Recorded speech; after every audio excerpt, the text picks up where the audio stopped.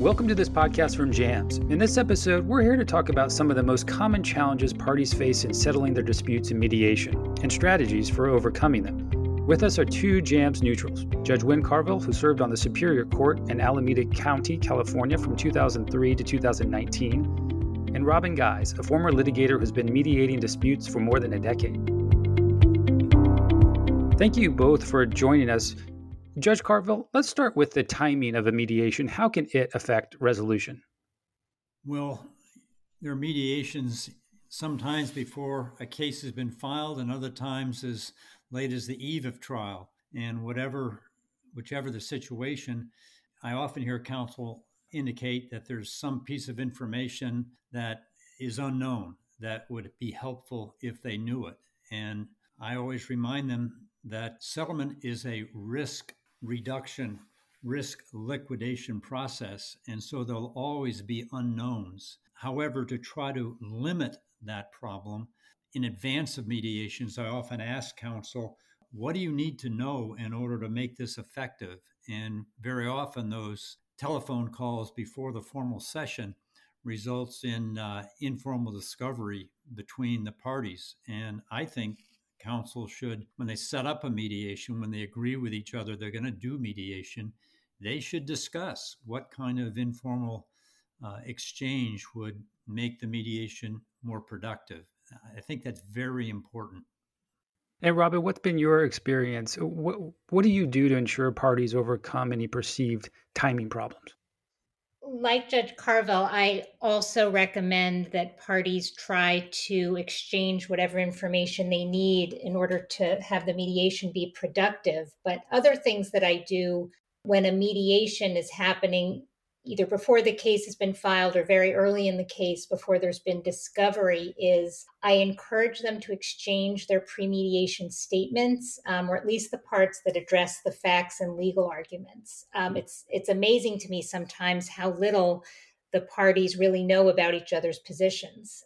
I also might encourage plaintiffs to share damage calculations, and these are things that they may not ordinarily be required to exchange, but especially in a case like dealing with wage and hour issues, I find this really helps move the ball much more quickly. In most cases, parties are going to be relying on me to convey their point of view and their message to the other side. So if they can exchange their pre-mediation statements, that's a way for them to communicate with each other directly. Mm-hmm. On the opposite end, in mediations that are occurring shortly before a trial, you have the opposite problem. The parties have been living with their arguments for so long and are so invested in their positions that it makes it very difficult for them to hear the other side's perspective. In cases like that, I will encourage them to really focus on assessing their risks at trial. Another perennial settlement obstacle, of course, in mediation is unrealistic expectations. Judge Carvill, what causes those expectations and how do they affect the likelihood of a settlement?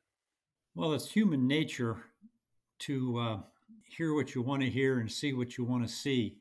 And when people look at the evidence and consider the law, there's a confirmation bias that sets in, and people have a hard time placing themselves in the other shoes and honestly assess risk. And if you don't assess risk, which requires you to look at the other side's position without confirmation bias, you're going to inflate your own expectations and most dangerously inflate your client's expectations. And that becomes a real obstacle in settlement. Very often in settlement, I try to find out, there's almost always unrealistic expectations, but I try to find out, is it the lawyer, the client, or both? Sometimes you have a lawyer who needs to have more realistic expectations and perspectives, and that's delicate because you don't want to embarrass the lawyer in front of the client. Other times, it's the client, and the lawyer actually wants to recruit you in helping to lower the client's expectations. And I always try to figure out whose expectations are the biggest obstacle, because that will affect how I handle the mediation. Is it a lawyer problem, or is it a client problem, or is it both? So finding the source of those unrealistic expectations. Robin, how about you? How do you address those unrealistic expectations or when parties take polarizing positions? First of all, this is I can't think of a mediation where this has not happened. And I think what it can lead to is sort of a problem getting out of the gate in a mediation when each side, one side starts very high and the other side is inclined to start very low. It makes it very, very hard to proceed from those polarized positions in settlement negotiations. One thing I do is I first try to convey to each party a sense of how the other side is looking at the dispute. Even though of course, they disagree, they can hear through me how the other side is looking at it. And that's, something I do after spending a lot of time listening to each of them. I try to avoid, if I can, and it doesn't always work, the sort of reflexive, very high first demand and very low first offer, and try to encourage parties to play their own game and assess their own risk rather than to an outrageous demand of $10 million. Oh, I'm going to put down, $10,000. But think about, where do they think, put themselves in the other side's shoes? And what do you think a reasonable demand from them, knowing what they know would be? And how would you respond to that? Because if you make a very, very low offer, how are they going to respond? And at times, it does work. And you can get sort of more principled opening positions rather than the extremes. And that can help, avoid starting off in two different universes. And Judge Carvill, you mentioned that sometimes it's the attorneys, sometimes it's the lawyers, sometimes it's both. If it is the client that has unrealistic expectations, what can attorneys do about that? What can they do to address those expectations? Is it conversations before a mediation? How should they go about that? Well, they definitely need to expose their client to the concept of risk. Virtually no lawyer is going to guarantee success. Lawyers need to learn how they can talk about risk to their client without, on the other hand, undermining their client's confidence in them. And I think that's the dilemma many lawyers have. They want to appear to be a vigorous advocate for their client, and yet they also need to be a counselor and assess risk for their client. In the latter, it helps in the advanced telephone conversations to let the mediator know if the client has unrealistic expectations and enlist the mediator's assistance in that. If I know that the lawyer wants my assistance, I may handle the discussion somewhat differently. I still need to establish trust with the client, but I will try to shift as soon as possible into the concept of risk assessment. And there are various ways I can do that, but it helps if I know that the lawyer wants me to do that. And when I do it, I will not be undermining the lawyer, because if you undermine the client's confidence in his or her lawyer, that can be counterproductive.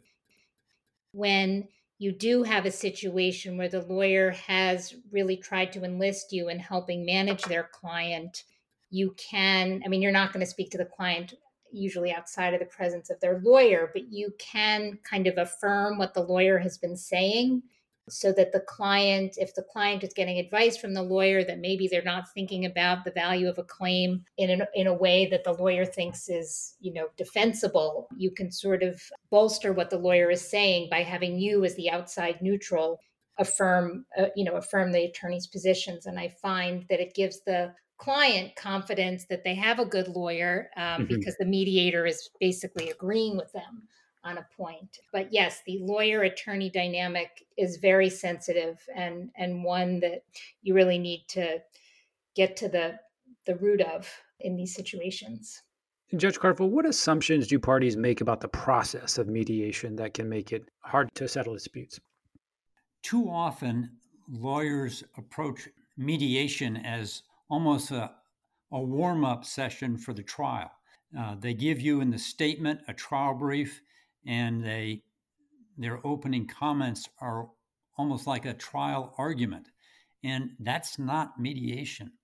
You need to, in mediation, get away from the trial mode and start talking about what are the issues in each side's perspective in a way that is not combative, but where possible, looking for ways to compromise. And Robin, what's been your experience about those assumptions parties make about the process that can make it hard to settle? I think parties often believe that the mediator can change the other side's mind about a critical legal issue. And they make their argument either in a mediation statement or in a private session with me with as much vehemence as they can. And this usually has the opposite effect. The other side is not coming to mediation to have their mind changed about their legal claims. In fact, it makes them more defensive and brings up their own arguments and makes them dig in more. That's a challenge. I think it's a misperception that the mediator is somehow going to change. The mediator can talk to each side about evaluating relative risks of a legal claim, but nobody is just going to snap and say, oh, of course you're right. Another thing that makes cases hard to settle is when a party comes in with a very, very high demand and doesn't move very much, or a very low offer and doesn't move very much. They think that it makes the other side think that they're very confident and that it somehow strengthens their position. I mean, on the one hand, I'm all for, an aspirational first offer, but if you're not really seeing any movement from the other side, you may need to move. Movement begets movement, and that's another thing that parties don't understand. They sort of want to know, well, why don't they just put their best number on the table? And I have to tell them it just doesn't work like that when you're at this very high number. And Judge Carvill, I assume you have experience trying to educate folks on the offer counteroffer process. Yes, and I'd like to comment on what lawyers should do in preparing for mediation. I think lawyers, although I like them to start with realistic demands and offers, they should anticipate that there may be an unrealistic demand or unrealistic offer. And they need to strategize how that's going to be broken. Are they going to be the first party to make a substantial move? Are they going to do a bracket? What would their bracket be? Or is it to their advantage to have the mediator raise the issue of bracket or the other side propose a bracket?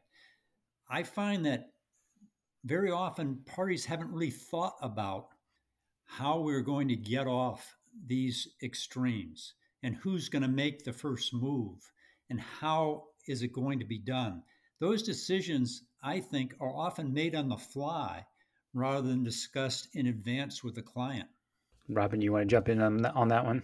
Sure. It would be great if more lawyers thought, or at least I could perceive them to have considered these things strategically before going into negotiation. I think another problem that I see sometimes is when settlement discussions have already occurred and obviously failed before the mediation. One, it's amazing to me how much miscommunication is as to who made the last offer and whose turn is it to move and what the last offer was.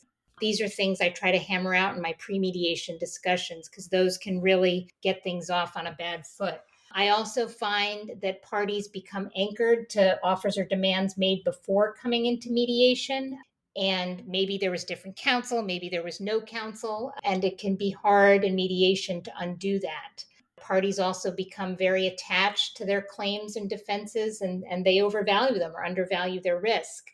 So I think in mediation, giving parties the opportunity to tell their perspective, to tell their story to a neutral but interested listener, who can validate their concerns and emotions, it can help them kind of move past their, stated positions about the matter to thinking about what resolving the dispute could mean for their lives and businesses. And Robin, I know you are involved in mediating a lot of employment law disputes where I assume emotions do run high. Absolutely. People spend most of their lives at work. And so the disputes and are very attached, your position at work is often very important to you. And, to have that taken away or to have felt slighted or discriminated against is very emotionally charged. Not to say business disputes aren't charged as well, but I do find in individual cases, emotions typically run very high. And Judge Carvill, we've talked a little bit about timing. We've talked about unrealistic expectations. We've talked about sort of the process. We've talked about the preparation. Anything else to add in terms of how lawyers and their clients can be better prepared from some of these challenges? Well, one thing that I do as a mediator is have each side identify and admit the risks they face. And I ask them, and I'll elicit from the other side's statement, do you agree that this is a risk? Is this a risk? And try to get them to acknowledge and list the risks. Then I go back and say, well, what percentage would you assign to that risk? Are you going to guarantee 100% your client that you're going to win that? And most lawyers are not going to guarantee anything, right? And so if you get a list and then you start assigning separately risks to each issue, and then go back and aggregate those risks, it can have an effect of, people tend to just say, oh, I've got 20% risk. Well, there are 5 issues. And if they have a 10% risk on each issue, that aggregates more than 20%. And so it helps to get them to list the risks, identify them, and then if they're overconfident, say, well, okay, what's your risk on this issue? And what's your separate risk on this issue? And that often is a way of getting them to a more realistic assessment of the case. I think lawyers ought to do that in advance of the mediation, but if they don't, I'm probably going to take them through that process in mediation. Any final thoughts about the process you can take lawyers and clients on to adjust their expectations and expose them to their own risks, Robin? I think it's really important for clients to try to separate their positions from their interests. They have a legal position. I was wronged, or I was treated badly, or I was unfairly fired, or that employee was terrible and should have been fired, or whatever their position is. And then really try to think about what their interest is in the lawsuit, why they brought the lawsuit, what they're trying to get at, what harm they're trying to right. Because sometimes there are things in the mediation that have to be discussed that aren't really germane to the legal claims. And it sounds counterintuitive, but there's you have to talk about that stuff to get to the stuff that you need to settle the case. And I think by honing in too early on the money can really backfire if you haven't had given each side an opportunity to consider, what their underlying interests are, why they brought the lawsuit, what their interest is in defending the lawsuit. That's something that I really do emphasize in my cases, and I think hopefully makes the settlement negotiation easier if they've had the opportunity to think about, what they're trying to get out of this. I agree with Robin that it is unfortunate when it gets down to simply going back and forth with a dollar number.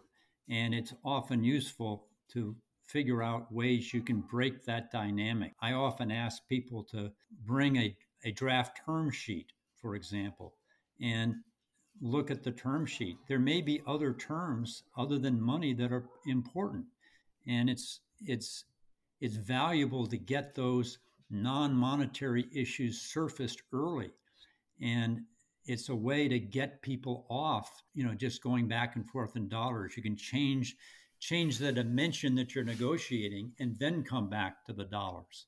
So it's a real mistake to just focus on the dollars and then at the end try to memorialize it, and you find out that confidentiality is a big issue, or what's the liquidated damages if confidentiality is breached, or there are all sorts of collateral issues that can really bog things down if they're put off to the end. And yet during the mediation, if they're raised early enough, they can help you get off this just trading back and forth in dollars. Well, Judge Carvill, I think we'll give you the last word. Robin, Judge Carvill, thank you so much for your insights on this important topic. You've been listening to a podcast from JAMS, the world's largest private alternative dispute resolution provider. Our guests have been Judge Wynne Carvill and Robin Gise of JAMS. For more information about JAMS, please visit www.jamsadr.com. Thank you for listening to this podcast from JAMS.